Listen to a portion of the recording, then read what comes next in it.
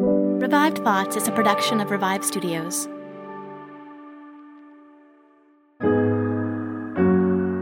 This is Troy and Joel, and you are listening to Revive Thoughts.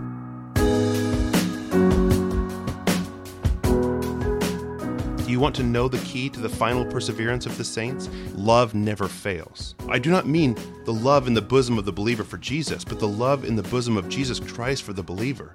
He is the same yesterday, today, and forever. Every episode we bring you a different voice from history and a sermon that they delivered today. We're hearing a sermon from Henry Grattan Guinness. It was preached somewhere in the mid-1800s, and the title of the sermon is called Christian Charity. Troy, we have something a little bit different this episode. I'm kind of excited. Yeah, so we have a very interesting opportunity. I had no idea that this gentleman existed. So Henry Grattan Guinness was new to me when I first started doing this, even though during his era, he was really quite famous, quite a well-known name during his time. But if you clicked on this, there's a pretty good chance, listener, you also have never heard of this gentleman. And so while I was doing research on his one of his pages, I saw that he had a living relative, his great-grandson, and that his great-grandson was a Christian apologist, an author, and a speaker. And so I reached out to him. His name is Dr. Os Guinness. And I was like, oh, this is pretty interesting. And through his publisher, we got connected, told him, hey, I'd like to do an interview with you talking about your great-grandfather. And so, yeah, Dr. Os Guinness is the great-grandson of this other gentleman, Henry Grattan Guinness, whose sermon we will listen to. And this was just an exciting opportunity. So I asked him if we could talk about his great-grandfather, if we could discuss a little bit his life, his legacy, and it turned out to be a really great interview. Henry Grattan Guinness is a really interesting person, and his sermon on Christian charity that kind of comes back to Christian love, his exposition of 1 Corinthians 13 is really good. So this whole episode, everything about this, I am very excited about it. It all turned out very, very well, and I think you're going to really enjoy listening to it. So without really any more introduction, we're going to go ahead and jump into this interview that we did with Dr. Os Guinness about his great-grandfather. Yeah, so we are on right now with Os Guinness. He is the great-grandson of Henry Grattan Guinness, and he usually went by Henry Grattan, I learned. And Henry Grattan Guinness was his great-grandfather, and he himself is a author. He's a speaker. He talks to audiences about Christianity and apologetics and has a lot to tell us about. Can you tell us just a little bit about your relationship with him? Obviously, he was your great-grandfather, but your entire family, in fact, was involved in missions, and you yourself, were born, if I recall correctly, in China, and were there for the first few years of your life as well. Well, many people associate my family and our name with beer, which, of course, is right, the Guinness beer in the Book of Records. But actually, my ancestor, what we call the first Arthur, whose signature's on the back of the beer bottle, he came to faith in Christ through the teaching of John Wesley in the Irish revival in the 1730s. And he founded the first Sunday school in Ireland and did many, many things that make our firm distinctive, like pay and health care and so on. So there's been a strand of faith very strongly right down through the family on my side. So Henry Grattan, whom you mentioned, was his grandson. I'm descended from the youngest son of Arthur Guinness. And Henry Grattan had three extraordinary periods in his life. The first was revival, the second was missions, and the third was when he was involved in the restoration of the Jews to their homeland in what's now Israel. So he was an extraordinary character, and while there have been many biographies of people in our family, the odd thing is that in many ways he's the greatest, but there's no biography of him. Yeah, that was actually something I noticed when I was doing research on this, character on this episode to look into his life. He seemed like an absolutely really interesting man. I mean, if I recall correctly, Wikipedia, the general Wikipedia article said something to the effect of like, he's the great evangelist of this great awakening during this time. He helped send many faith missionaries out onto the mission field. And yet I confess, before I ran into one of his sermons, I had not heard of Henry Grattan Guinness. He was not a name that I was that familiar with. And I don't want to say I spend all this time, I know all these things about all these great guys, but it is, I mean, this is a podcast where I enjoy church history. This is something I enjoy. And yet he was completely unfamiliar to me. Why do you think that is? Why do you think that this particular gentleman has kind of maybe been forgotten? What happened to his legacy, if that makes sense? Well, he spanned so many different worlds, but I'm sure it wouldn't have worried him at all because he was doing it for the Lord, not for success or fame or anything like that. But in his time, he was considered, along with Spurgeon and D.L. Moody, one of the three great preachers of the 19th century. And he goes on down the line. He was a friend of Lord Shaftesbury. He was a close friend of William Booth, the founder of the Salvation Army. So he was deeply involved, but it did start, as you said, with revival. In the 1859 revival in Ireland, and Ireland was united then, he was the lead preacher at the grand old age of 23. So we have newspaper accounts, this isn't family stories, newspaper accounts of his standing on the top of carriages and speaking to 25,000 or 30,000 without a microphone. And of course the Spirit fell, there was conviction of sin, and many people returning to faith in Jesus. For example, in the year after the revival, in the north of Ireland, and as I said, Ireland was not a divided country then, there was only one recorded crime in the year after the revival. Wow. You know, the second great period of his life was missions. When he was 30, 7 years later, after the revival, he met Hudson Taylor and invited Hudson Taylor to his Bible study in Dublin. And Taylor had just been out once to China and was recruiting young people to go with him. Well, half of my great-grandfather's Bible study volunteered to go in that first ship to China, including my great-grandfather and his wife. Wait. So So were they were on that ship, that first ship back that went to that would go to Shanghai, and then I believe they would end up going to Hangzhou. Is that correct? They were there? No, they weren't, and I'm telling you. Oh, okay, I was just curious. You jumped ahead. You're right. The ship was the Lammermuir.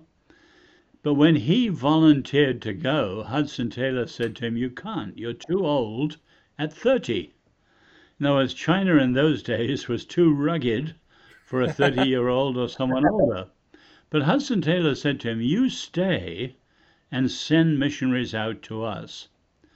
So he went to London and founded in the East End of London, because he chose extremely poverty-stricken circumstances, because if people had to go to the mission field in Africa or Asia or Latin America, they needed to know what it was to survive in tough times. And if they couldn't survive the East End of London, they probably wouldn't survive inland China. Anyway, he founded the world's first missionary training college in the modern sense, and over the next years he sent out 1,500 missionaries, and he founded himself 3 missionary societies. So they went to Latin America, they went to Africa, they went to China. His own son, my grandfather, went to China. His daughter, Henry Grattan's daughter, married Hudson Taylor's son. So we're actually linked by marriage to Hudson Taylor. So an extraordinary missionary outburst. But then the last part of his life, he was in Paris in the 1870s when the Franco-Russian War broke out, and he lived in the same building as Alfred Dreyfus. You remember the Jewish officer who was court-martialed for treason. It was all bogus. It was anti-Semitism and so on.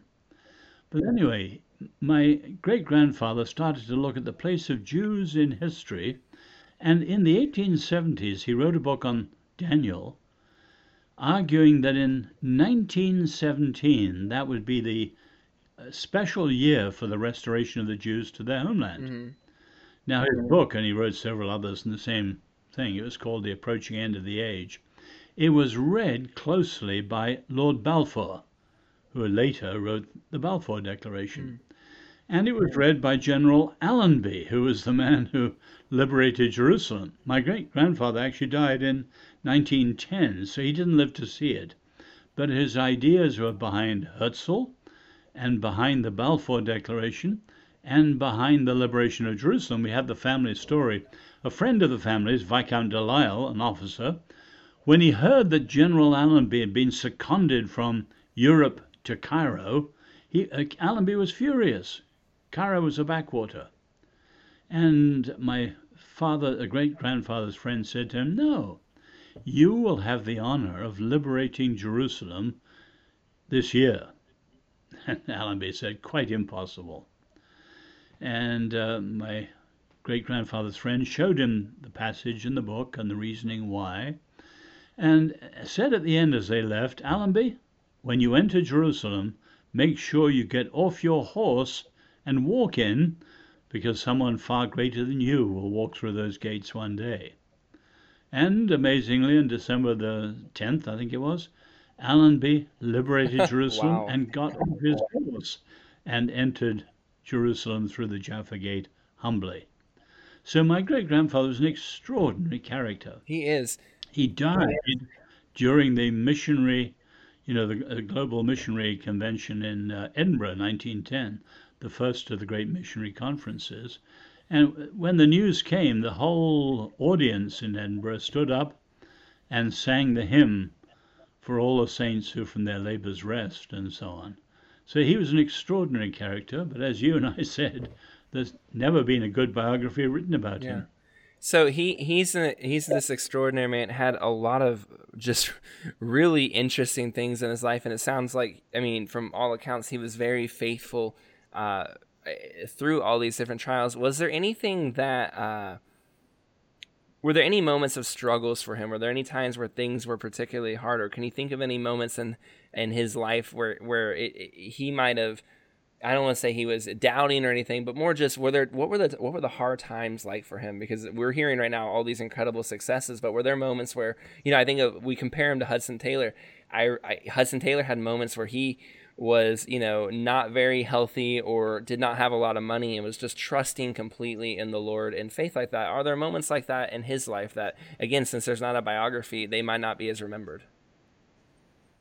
Well, I'd mention two. The first was after the extraordinary events of the revival, and he preached in New England, New York, Philadelphia, and so on, with equally extraordinary results. But some of the Plymouth Brethren, he wasn't a Plymouth brother, but he was close to them, they said to him, well, his power was a humanistic eloquence. And he was very humble, wanted to take that seriously, so he stopped for some years speaking as he normally spoke. And he felt later that curbed him in the spirit, and really it was an extraordinary turning point in his life. Another far deeper event was when he lost two of his children through death, which is also always tragic for a parent, especially his youngest daughter. And he was in Australia, I believe in Brisbane, and he was down on the beach, really grieving, deeply sorrowful, asking the Lord why.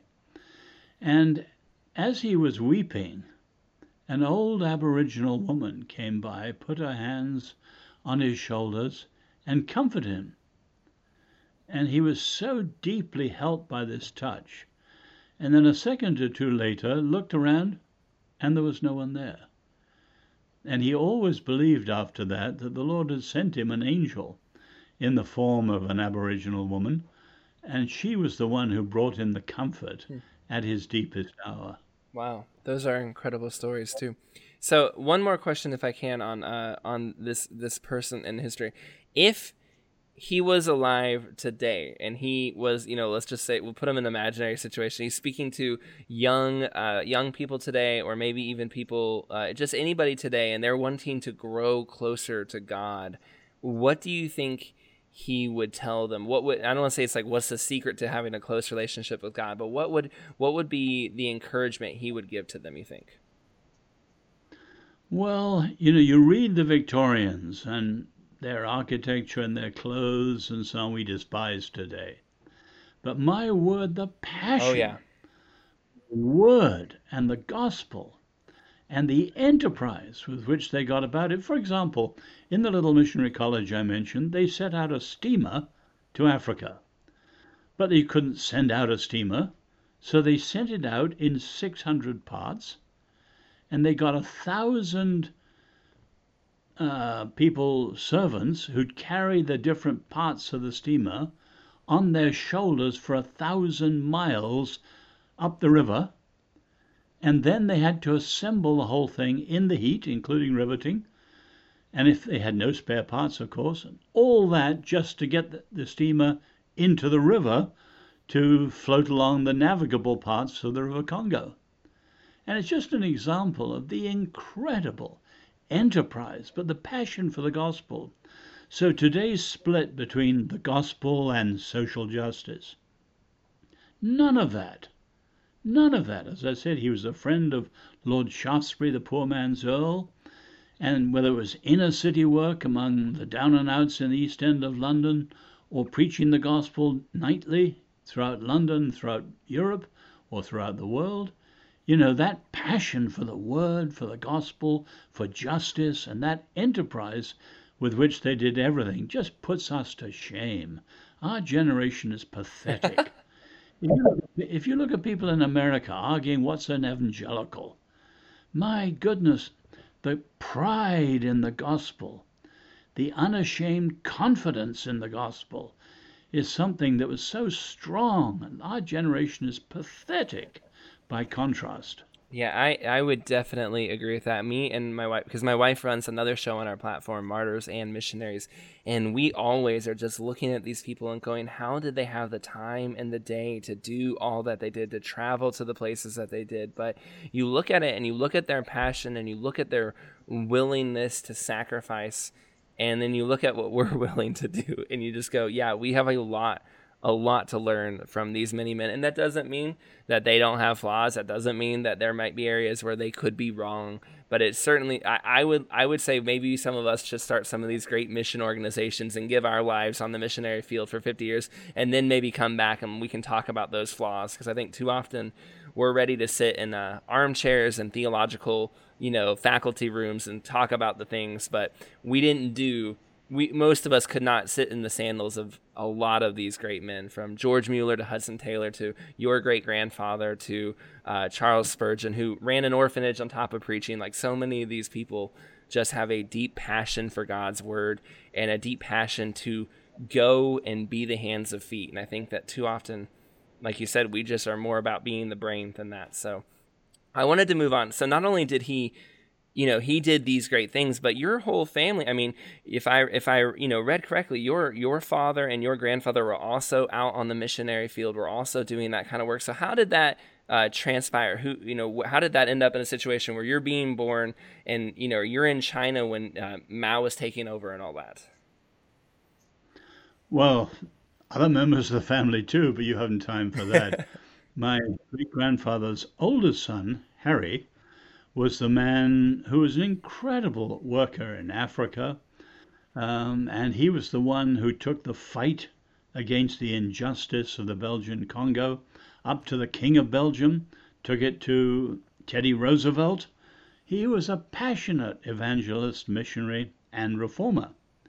But my grandfather was actually much quieter. He was a Cambridge-educated doctor and went out to China at the end of the 19th century, survived the Boxer riots by the skin of his teeth when 2,000 Christians were killed in a few weeks. And we have incredible stories from that. We haven't time for that today. He met my grandmother there. My parents were born in China, both of them. And I was born in China during World War II, as were my two brothers. So we lived in north-central China with the Japanese army on one side, who'd killed 17 million, and the Communist Army on the other side, and the Nationalist Army supposedly protecting us. And we were caught in a terrible famine in 1943. Locusts, no food, 5 million died in 3 months, including my two brothers. And when my parents and I took to the road to try and find food and to escape to the west of China and get out, there were 10 million refugees on the road. Cannibalism, people selling their children for an evening meal, horrendous circumstances. And then my parents went back to what was then Nanjing today, which was then the southern capital. By that time, I was well aware of what was going on, and as a 7-year-old, I was in the climax of the Chinese Revolution. So my parents lived through war, destruction, famine, death, and then revolution and the reign of terror, all with a quiet trust in the Lord. My goodness, I feel like your entire family, and I'm, obviously sorry for the things that happened, but I feel like your entire family has lived through and experienced so much. Is there anything, from these experiences, anything that you personally have learned from them, or something that you would tell people who, most Christians, most people in America have not lived through those circumstances? Is there anything you would say about those circumstances, or about how God works in those circumstances? Well, mention a couple. One that's absolutely relevant to today. As a 7-year-old, I was in the Chinese Revolution, the Communist Revolution of the mid-20th century, 1949. When I was at Oxford many years later as a graduate student, I had dinner one night with Sir Isaiah Berlin, the great Jewish philosopher. And it turned out he'd been a 7-year-old in the Russian Revolution, and I'd been a 7-year-old in the Chinese Revolution. And as we compared notes, this is the early 70s, mid-70s, we thank God that the English-speaking people had stood against totalitarianism, Hitler, and so on. But at that time, it was unthinkable that America would ever be touched by radical socialism, let alone by any form of Marxism, because Americanism was considered the surrogate, the alternative to all these crazy ideas. So imagine my coming to America today to see cultural Marxism, not classical, cultural, taking over so much of the American universities and now the media and politics. So that's one thing. But at a far deeper level, Troy, my parents lived through incredible times, but they were always realistic. This is life in a fallen world. And in all those years, I never saw them with anything but a quiet trust in the Lord. And my dad used to say, God is greater than all. He can be trusted in all situations. Have no fear. Have faith in God. And that's never left me. We're living in chaotic times in Washington, D.C. now, but nothing compared with the times in which I grew up. But the same thing is true. While some people are demoralized and disconcerted and doubting, I say again and again, have faith in God. Have no fear. Amen. Wow. I hope that I imagine if you are listening right now, you are thinking the same thing, listener. I feel like I'm talking to almost like a little bit of a revived thought speaker kind of coming to life here, because we go through the church history of all these different guys all the time.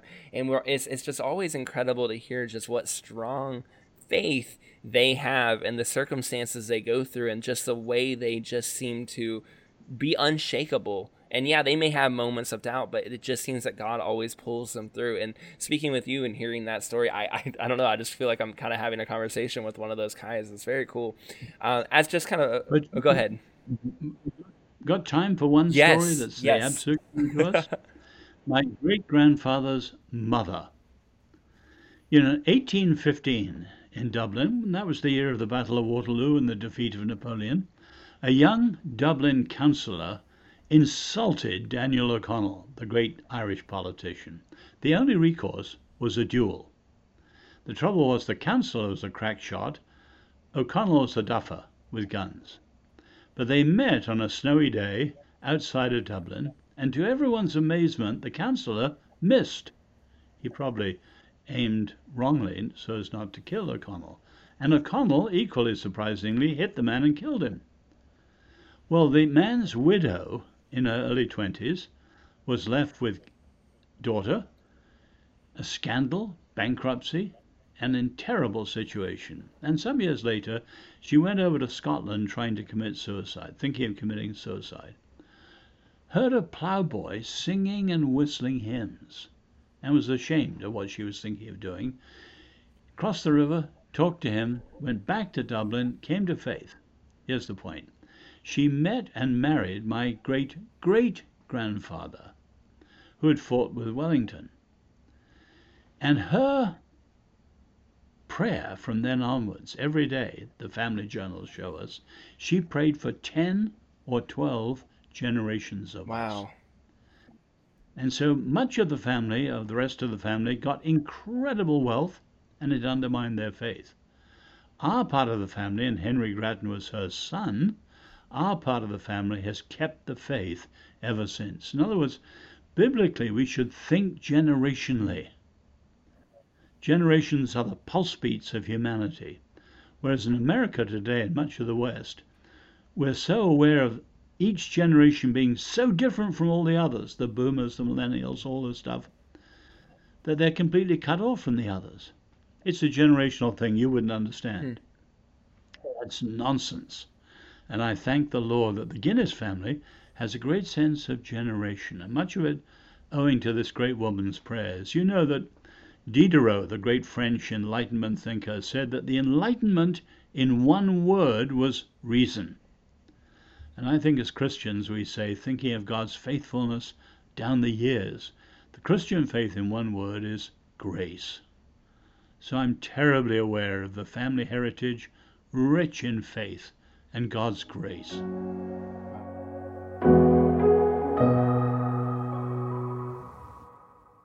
What's the easiest choice you can make? Window instead of middle seat? Picking a vendor who sends a great gift basket? Outsourcing business tasks you hate? What about selling with Shopify? Whether you're selling a little or a lot, Shopify helps you do your thing, however you cha-ching. Shopify is the global commerce platform that helps you sell at every stage of your business. From the launch your online shop stage to the first real-life store stage, all the way to the did we just hit 1 million orders stage. Shopify's there to help you grow. Whether you're selling scented soap or offering outdoor outfits, Shopify helps you sell. Wherever and whatever you're selling, Shopify's got you covered. Sign up for a $1 per month trial period at shopify.com/try. Go to shopify.com/try now to grow your business, no matter what stage you're in. Shopify.com/try. When you need mealtime inspiration, it's worth shopping Kroger, where you'll find over 30,000 mouth-watering choices that excite your inner foodie. And no matter what tasty choice you make, you'll enjoy our everyday low prices, plus extra ways to save, like digital coupons worth over $600 each week. You can also save up to $1 off per gallon at the pump with fuel points. More savings and more inspiring flavors make shopping Kroger worth it every time. Kroger, fresh for everyone. Fuel restrictions apply. That very powerful story, and that is, man. All right, I really appreciate you coming on. This was really edifying and really encouraging. I will be asking you when this is over. We're gonna have you on again. Maybe have one of your other uncles or grandfathers on and look at their sermons as well to see how we can get you back. But for anyone who enjoyed this interview and who's wanting to learn more about you, you write books. Can you tell them about a book that you are working on or maybe recently published that they can learn more about you and where they can find you? Well, my best-selling book by far is simply called The Call, on meaning and purpose in life. But my most recent book, and it's the third in a series on freedom, is called The Magna Carta of Humanity. And it's on what I call the Sinai Revolution, how Exodus and Deuteronomy are the roots of the American Revolution. Many Americans don't know that.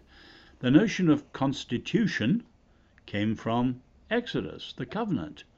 All right, we hope that you will check him out. And next we are going to listen to a sermon by Henry Grattan Guinness, who we mentioned earlier in this story. And you're going to get a chance to listen to that. And we thank you so much.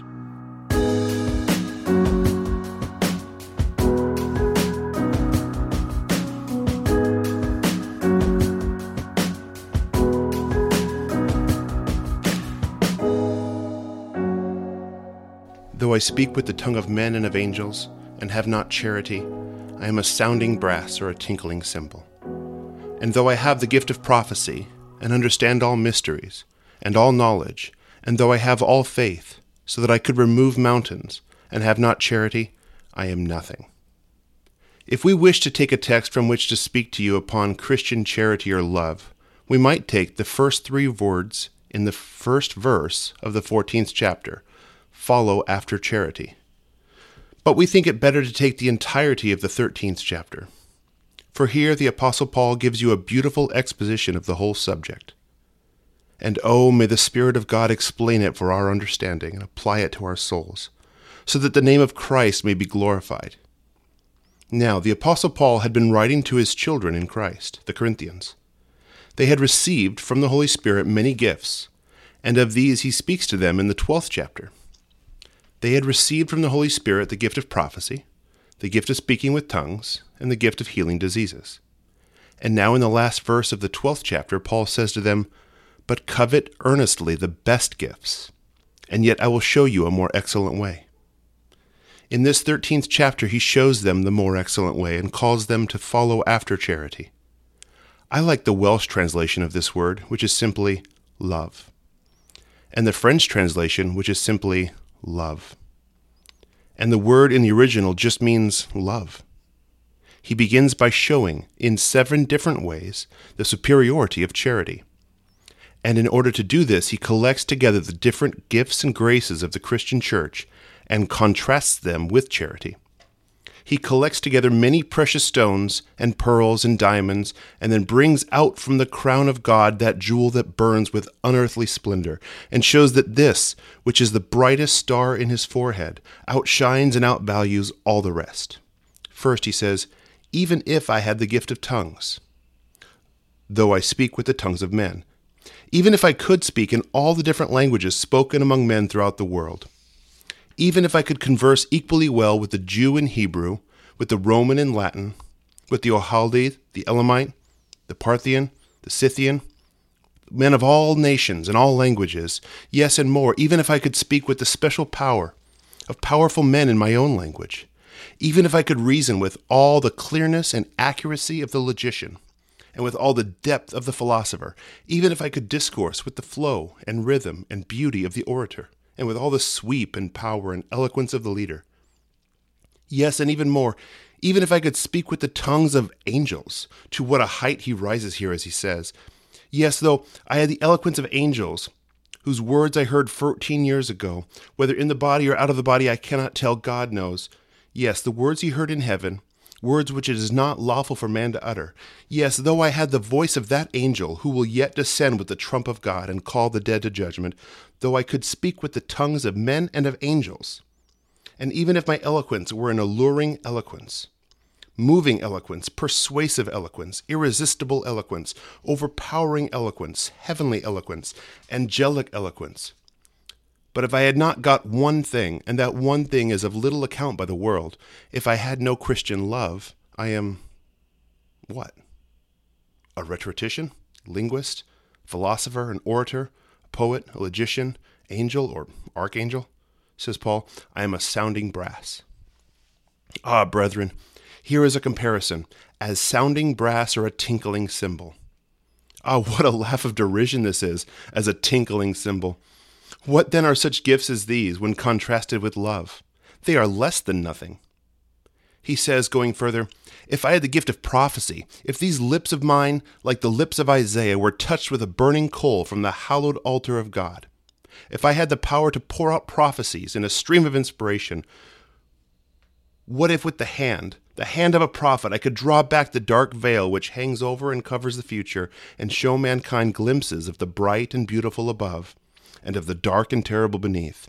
If I could unfold to you the dread secrets of future time and future eternity, and if I had the gift of prophecy, yes, and he adds, if I understood all mysteries. And there are mysteries in multitudes, which have never been mentioned to us, and of which we have never dreamed of knowing, as well as those of which we have heard. Why, we are mysteries to ourselves.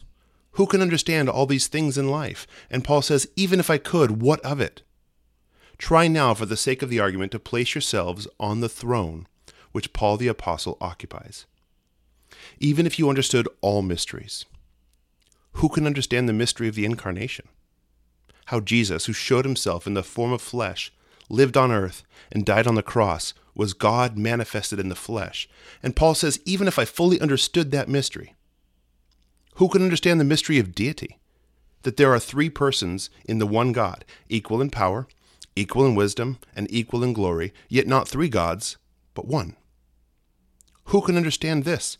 But even if I did, even if I understood this mystery and all knowledge, in fact, he says, even if I knew everything, he goes further, even if I had all faith, not simply some faith, not faith like a grain of a mustard seed, not faith which could remove one lonely mountain, but all faith, which I could work out the most stupendous miracles and roll mountains in the depths of the sea, and have not charity, I am what? A prophet? A wise man? A mighty miracle worker? I am, says Paul, I hardly know how to utter it. I am nothing. Nothing, nothing, nothing. Oh man, if you had the power of an angel without an angel's love, you would be most like a devil. Now, follow Paul still further. Even if I bestow all my goods to feed the poor, surely that would be a charitable act. Alas, there's many an uncharitable charity that exists. A man might give his goods to feed the poor and become a beggar himself, and all from his own selfishness. And even if I give my body to be burned, how to be burned? At the stake. What for? Why, as a martyr. Oh, this makes us tremble for many of the old martyrs. You know that Roman Catholics have been burned at the stake as well as Protestants, and God knows numbers have been burned at the stake more through ignorance than knowledge, and more for Satan than God. Now mark well, though I beggar myself for piety and burn as a martyr at the stake, if I have not love, all will profit me nothing. If a man had all Christian graces, and all heavenly gifts, and performed all good works, and practiced all self-denials, and suffered all painful persecutions, and at the close were carried in the flaming chariot of martyrdom to the portals of paradise, if he had not love, heaven's gates would be forever barred against him. It would profit him nothing. The apostle goes on to point out the footprints of charity. But I feel, as I go on and go deeper into the subject, the utter uselessness of my speaking, so I feel my utter uselessness as I stand up among you. I feel that I cannot effect any good with my words. But oh, if the Spirit of God works among you, blessed fruits will follow, and you will walk in love's footsteps all your days and forevermore. Notice then the number of different footprints of love which Paul the Apostle discovers to us. Charity suffers long, is kind, does not envy, does not lord itself, is not puffed up, does not behave itself unseemly, does not seek its own, is not easily provoked, thinks no evil, does not rejoice in iniquity, rejoices in the truth, bears all things, believes all things, hopes all things, endures all things. It never fails. What do we have here? I believe that the Apostle Paul was always filled with thoughts of the Lord Jesus Christ, and had Jesus Christ before his eyes when he drew this picture. I am sure he must have been looking, as he says, to Jesus, for this is one of the most exact and perfect portraits of Christ we have been given to us in Scripture. And it is not mere miniature, it is a full-length portrait from head to foot of Christ's character, as it was manifested when he moved among men in the world. And I tell you, dear brothers, that I have only to make one little change of a word to show you this. Suppose instead of my reading the word charity, I read the word Christ. Let us then look at that passage and see if we have not his description. Christ suffered long and was kind. Christ did not envy. Christ did not vaunt himself, and he was not puffed up. Christ did not behave himself unseemly. Christ did not seek his own. Christ was not easily provoked. Christ thought no evil. Christ does not rejoice in iniquity. Christ rejoices in the truth. Christ bore all things. Christ believed all things. Christ hoped all things. Christ endured all things. Christ never failed. Christ was love concentrated, love consolidated. He was love exemplified, love manifested. Yes, he was love incarnate. Now I ask you, in the name of love, to follow after Christ. And I ask you, in the name of Christ, to follow after love. And if you follow one, you follow both, for love and Christ are one. Let us now, dear brothers, dwell a few moments on these words. First, charity suffers long. Christ suffered long with the coldness of his disciples, with their weakness, with their unbelief and their hardness of heart. How long will I suffer you, says Jesus. How long will I bear with you? Yet still he suffered them, still he put up with them. And in addition to this being long-suffering, he was also kind to them. Now, dear brothers, have you been long-suffering? Many of you are placed into special trials in life. You meet with a great deal of unkindness in the household, in business, and even in the sanctuary. Oh, are you long-suffering to those who treat you so? Are you long-suffering? You say you try to be so. Now I put a question to you. Are you kind as well as long-suffering to those who are unkind to you? I am not saying you frown at those who frown at you, or scoff at those who scoff at you, but I do not often give them what the world calls the cold shoulder, and forget them in your prayers at the throne of God. Is this like Christ? Is this love? Now turn round and take a new course. Take coals of the fire of love, heap them on their heads, and you will melt down the ice of indifference into the streams of affection. Remember, love is kind. Charity does not envy. Now Christ did not envy. He was so poor that when they came to demand the tribute money, he had to send Peter to the seaside to fetch it from the mouth of a fish. But did he envy those who rolled in riches along the streets of Jerusalem? Oh no, Christ did not envy. And even though the foxes had holes and the birds of the air had nests, yet the Son of Man had nowhere, when his hard day's work was over, to lay his weary head. But did he envy those who slept in their palace in Jerusalem? No, he did not envy. Now, do you envy? Baxter says that we are not apt so much to envy those who are above us as those who are on the same level with us. So oftentimes the physician envies the more successful physician. The lawyer envies the lawyer. The businessman, and sadly, God knows, the minister envies the minister. But love never envies. O Christians, envy is a viper that will poison all your happiness. Pluck it out of your heart and trample it beneath your feet. Remember, love will lead you to rejoice at the superior success and the prosperity and the advancement of others. Then follow it, because charity does not envy. Charity does not vaunt itself and is not puffed up. Now, Christ never vaunted himself, but you say, did he not sometimes speak of his glory? Yes, but that was not vaunting himself. Suppose that in that glass globe there burned a light. If I were to wrap around it a thin veil, would you wonder at the light streaming through? You say no. And when the glory of the indwelling Godhead was covered with the marred veil of the body of Jesus, do you wonder at the beams of glory that sometimes shone through? And we will vaunt ourselves when Christ never uttered one boastful thing about himself. O saints and sinners, why is deity clothed with humility, and the dust covers himself with pride? God forbid. Pull down your pride from its pinnacle and bury it forever. Bury it quickly out of sight.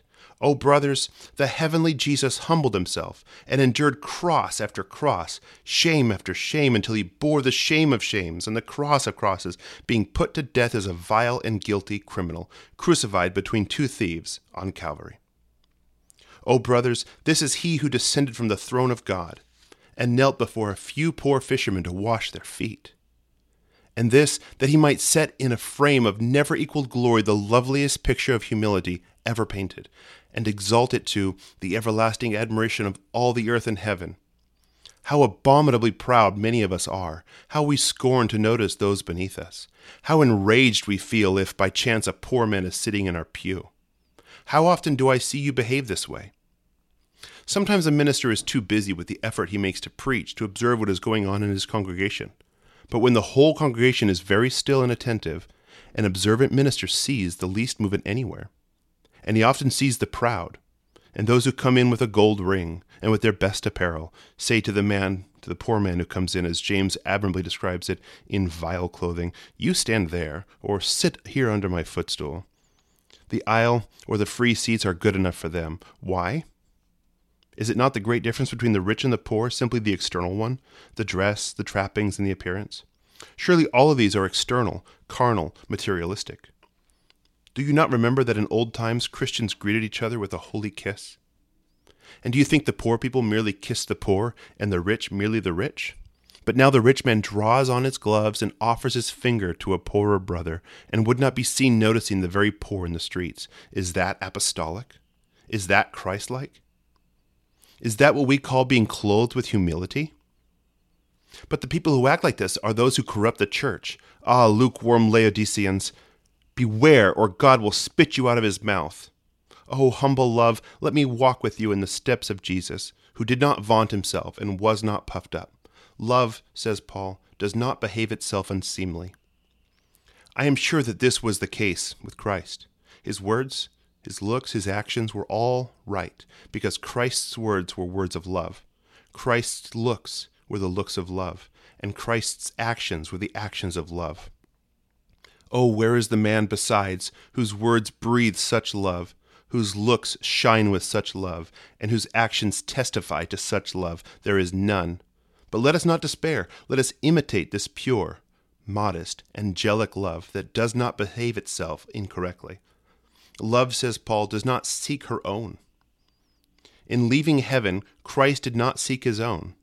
In all his preachings, in all his prayings, in all his watchings, and in all his weepings, all his sufferings, he wished for our good and his Father's glory. He did not seek his own.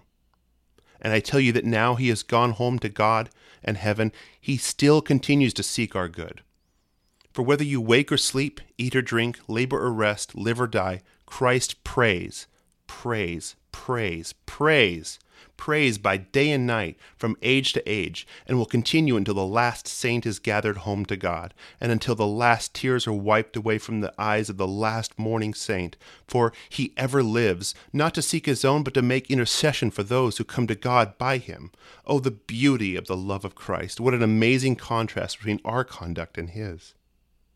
Oh, where will we see those who are not selfish? Where will we see those who are self-forgetful? I look around me, and I find that the great moving principle that keeps this world going, whether it is trade, politics, religion, is selfishness. I have no hesitation in saying that. In trade, in politics, and in the religion of the bulk of professors, this is true, and so it is sad that we are the delight of devils and the grief of God. I warn you earnestly against selfishness. But there are some of you who live for nothing but self.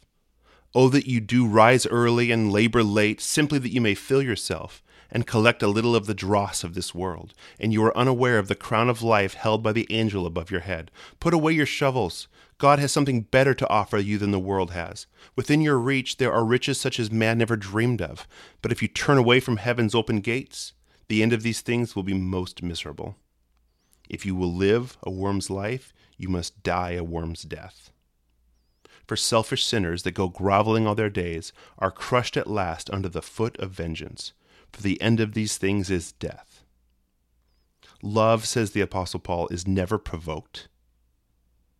He does not say that, for it would be false, but he says, love is not easily provoked. It was because Christ was not easily provoked that man dared to harm him.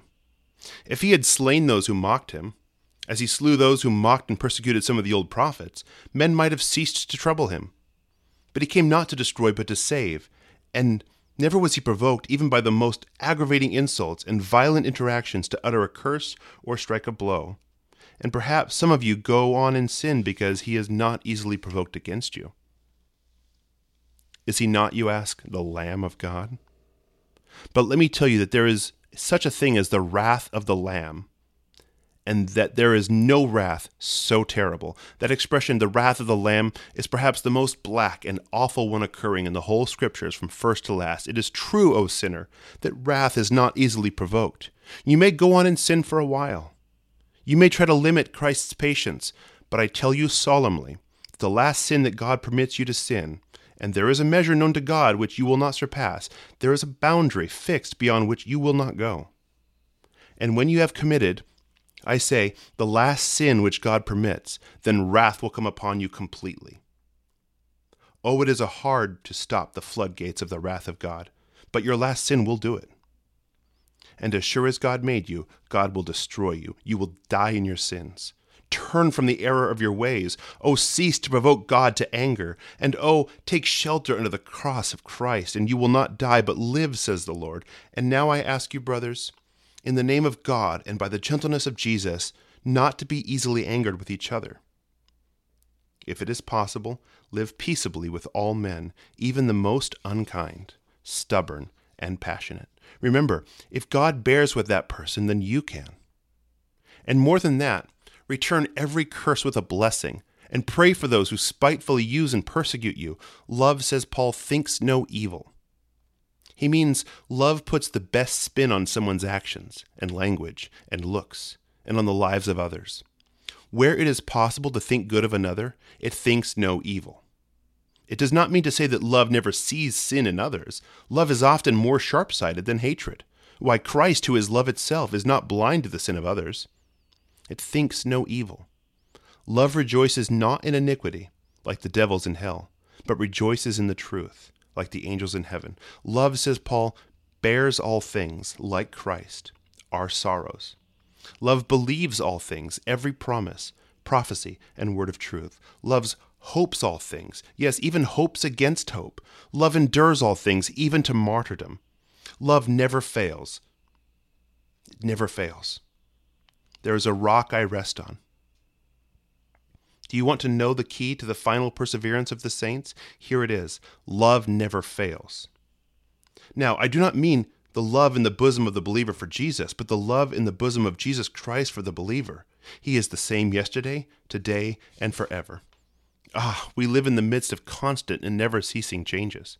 There is nothing in the world that does not alter. The winds are always whirling about. Sometimes they blow from the cold north, again from the sunny south, sometimes from the bleak and bitter east, again from the warm west, ever changing. The clouds sometimes drift above us in black masses, again they float over us in white puffs, ever changing. The tides ebb and flow, the moon waxes and wanes, the stars rise and set, the seasons come and go, the days do dawn and die, ever changing. The flowers of the field grow, blossom, bloom, and blush, but when they pale and wither and droop and die, ever changing.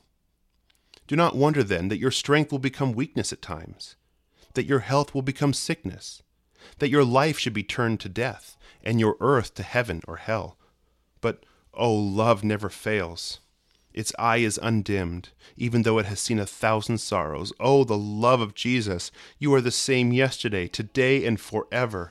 On that rock, amidst these swelling seas, and drifting clouds, and rolling thunders, and raging storms, has God built his church, and the gates of hell, which mean the powers of death, will not prevail against it. Brothers, here is a haven for the storm-tossed, and a rest for the weary, the love of Jesus which never fails. And now, be unfailing in love to each other. Mother, never fail your child, even if it grieves and wounds you. Christ never fails you. Child, never fail your parent, even if that parent forgets you. Christ never fails you. Husband, never fail your wife, even though she sins and wanders from you, for Christ never fails you. Woman, never fail your husband, even if he is unkind to you, for Christ never fails you. Pastor, never fail your people. Christ never fails you. And people, never fail your pastor. Bear him on your hearts to the throne of grace, and in prayer there keep him before Jehovah, for Christ never fails you. Now Paul draws the subject to a conclusion. He shows us in the last few verses how that even if all other things fail, love fails not. He says, but whether there are prophecies, they will fail. Mark that. He does not mean that one jot or tittle of God's prophecies will fail of fulfillment, but he means that the gift of prophecy will fail. But whether there are tongues, they will cease. Does Paul mean that there will be silence in heaven or silence in hell? No. For in heaven they will sing the song of Moses and the Lamb, and in hell there shall be weeping and wailing and gnashing of teeth. He means by this, whether there is the miraculous gift of speaking with tongues, this will cease, and it has ceased. Whether there is knowledge, it will vanish away. Why won't knowledge continue? I tell you that the foolishness of God is wiser than our present knowledge. For, says Paul, it is but partial, and he confirms and illustrates this by saying, for we know in part, and we prophesy in part, But when that which is perfect is come, and we bless God that that which is perfect is coming, then that which is in part will be done away with. When I was a child, I spoke as a child. I understood as a child. I thought as a child. But when I became a man, I put away childish things. Here he contrasts his knowledge on earth and his knowledge in heaven, now a child, then a man. But though this is the child Paul speaking to us, there is nothing childish in what he says. For it is the wisdom of the Most High he utters, God speaking to us by his child's lips. Ah, brothers, what children we are still! Do I not see trickling down the faces of some of you tears of sorrow? And why is this? Ah, you say, God has taken away from me the one I loved.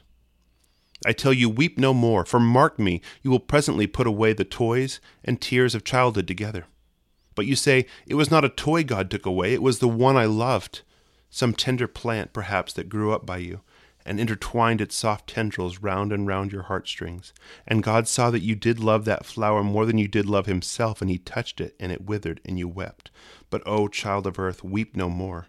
For though God will not bring you back your flower, yet you will see it again, for he will carry you to his Eden, where it blooms beneath a brighter sky, and will wipe all your tears away. When I became a man, I put away childish things. For now we see as through a glass darkly. What is the meaning of this? Glass was not known in the days of the Apostle Paul. The word simply means a mirror. For now we see in a mirror darkly, or in a riddle, as some read. Now turn to the 3rd chapter of 2 Corinthians, and you will find a verse that will give you some light. He says in the 18th verse, But we all, with open face, beholding as in a glass the glory of the Lord, are changed into the same image from glory to glory, even as by the Spirit of the Lord. All God's glory we see at present is reflected glory. And even when we seem to behold Christ most clearly, we see only his image after all. A great mirror lies ahead of me, clear as crystal, and in it I see reflected the forms of angels most beautiful, and the forms of devils. Here I see patriarchs and prophets and priests and kings and apostles and martyrs and all the 144,000 in white array. Here I see the creation and the flood and the judgment and hell and heaven, but I see it all too darkly. It is in an outline, sometimes bright, sometimes dim. But it will not be this way for long, for by and by the veil will be taken away, and looking up from the mirror, we will see all things face to face. Oh, I think that many a sermon might be preached from these words, face to face. They sparkle with a heavenly light, face to face. Thank God the veil that hides the face of Jesus will soon be drawn back. Then we will see him as he is, and then, oh, blessed be God, will he see us as he is. For we will be like him, and we will meet him face to face. For now we know in part, but then we will know even also as we are known. And now, says the Apostle Paul, winding up and drawing to a close, now there is faith, hope, charity, these three, but the greatest of these is charity. Before you go, permit me to ask you, why do faith, hope, and charity of necessity abide during the present age? First, faith abides because without faith it is impossible to please God, and without pleasing God it is impossible to enter heaven. Have you faith? Have you faith? Oh, remember, he that believes will be saved, and he that believes will not be damned. Now abides hope, says Paul. And why does hope abide? Because while tossed on the stormy sea of this life, the only anchor that keeps us from drifting to darkness and death is the anchor of hope. And blessed be God, we are told by Paul that it is sure and steadfast. Perhaps many of you would be inclined to think that these two words have one and the same meaning, but hear one who knows what it is to be tossed at anchor off a lee shore tell you that too dangerous a vessel is in when she lies in such a situation. When the storm is fierce and the strain great, if the anchor bends or breaks, it will come up, and the vessel will drift to destruction.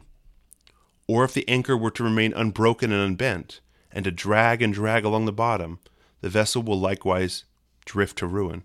But blessed be God, our anchor is sure. It can neither break nor bend. Our anchor is steadfast. It can neither drift nor drag. Not the mightiest wave that ever tore up the depths of the ocean can drive the Christian from his anchor. For hope, our hope, abides. But Paul adds to faith and hope charity. These three, he says. Now tell me why love abides. Why?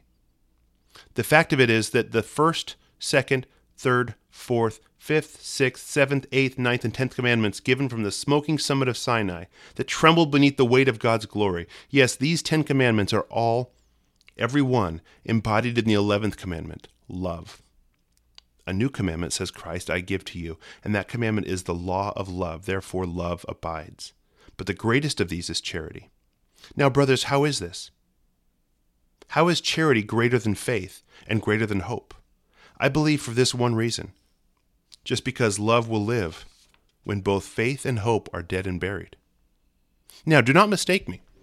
I do not say that there will be no faith and no hope in heaven, but they will be very different in their nature. For when I see Christ face to face, I will no more care about the evidence of things not seen. I will no longer want this glass in which I see but darkly. So with hope, the sailor leaves the anchor behind when he comes on shore. But even if we will no more want this faith and this hope, yet faith and hope will be in heaven, but so transformed that you will hardly know them. For they will have wings there, and one will sing before the throne, and the other will gaze on into that future. But oh, this love will be there, grown from childhood to manhood, but still the same love. For the greatest of these is love.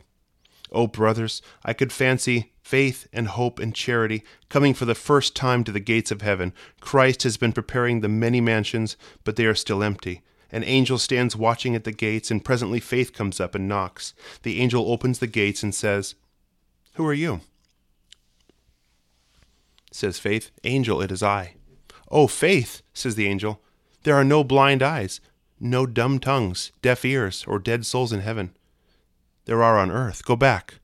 Open the eyes of the blind, unstop the ears of the deaf, loose the tongues of the dumb, and raise the dead and guide them to this gate, but you cannot enter here." And the angel closes the gates. Another, Hope, comes up and knocks at the gates, and the angel opens them and says, "Who are you?" Says Hope, "Angel, it is I." "What do you hold in your hand?" says the angel. "It is my candle," says Hope. "Oh, Hope," says the angel, "your light would die here in heaven, as a dim candle dies at noon. For here the Lord is our everlasting light, and God our glory. But there are dark valleys of sorrow and of death on the earth. Go back. Light poor pilgrims through the darkness to this gate, but you cannot enter here." Presently love comes and knocks at the gate of heaven. The angel rolls them back, and gazing with admiration on love, he says, "Who are you?" says love. "Angel, it is I." "Oh, love," says the angel, come in. You may enter here, and behold your throne. It is the throne of God." And the angel closes the gates, for the greatest of these is charity. Now, in conclusion, let me bind up 2 arguments in 2 sentences, in order that you may see the superiority of love. You cannot say heaven is faith. You cannot say heaven is hope. But you can say heaven is love. Therefore, the greatest of these is charity. Now, take one more, still better. You cannot say God is faith. You cannot say God is hope. But you can say God is love. Therefore, the greatest of these is charity. Now, with overwhelming power, do these words come to your hearts and consciences. Follow after charity, that you may follow after long-suffering, kindness, humility, modesty and gentleness and purity and joy, truth and submission, faith and hope and endurance and unchangeableness. Oh, follow after charity, and it will lead you up that ladder Jacob saw in dreams to glory, where you will breathe the atmosphere of love and walk in the light of love and wear the crown of love and dwell with the angels of love and commune with the saints of love and speak the language of love and sing the song of love and see the Lamb of love and dwell with the God of love, and all forever. O sinner, the blackest sin of omission you can commit is not to love God. Stop and listen before you die in your sins. Unless the love of God is shed abroad in your heart, you perish without hope in hell. God offers to do this by his Spirit for all who come to him through Christ. Hear God, O man. Hear God, O woman. As I live, says the Lord, I have no pleasure in the death of the wicked, but rather that he turn from his wickedness and live. Turn you. Turn you.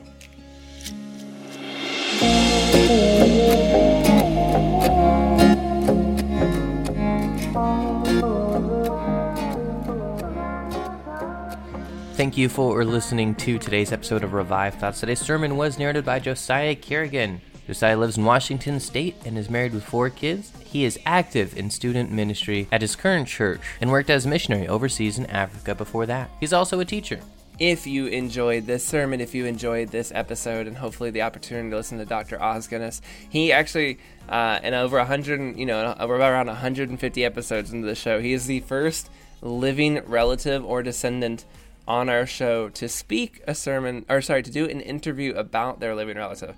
And I almost lied and said he's the first living relative, but that is not technically true. We had a recent we had a recent Charles Spurgeon sermon that was actually spoken by Joseph Spurgeon, who is a distant relative of Charles Spurgeon's. And now we can officially say we've had somebody come on to talk about their great-grandfather. We hope you enjoyed that. It's a fun part of history. Sometimes you get to actually talk to people who, are in the family. That's pretty cool. And we got to learn more about who this gentleman was, who did so many different things and was very influential in his time. If you enjoyed this episode, we just encourage you, ask you, share it, tell people about it, let your friends know, send them a link and say, hey, you might find this interesting, or just tell them about it in person. Say, hey, there's this show called Revive Thoughts, check it out, they had this really interesting interview, something like that. It goes a long ways. Our show grows through people telling others about it and letting them know, and our show has been growing thanks to God just putting it on people's hearts to do that. This is Troy and Joel, and this is Revive Thoughts.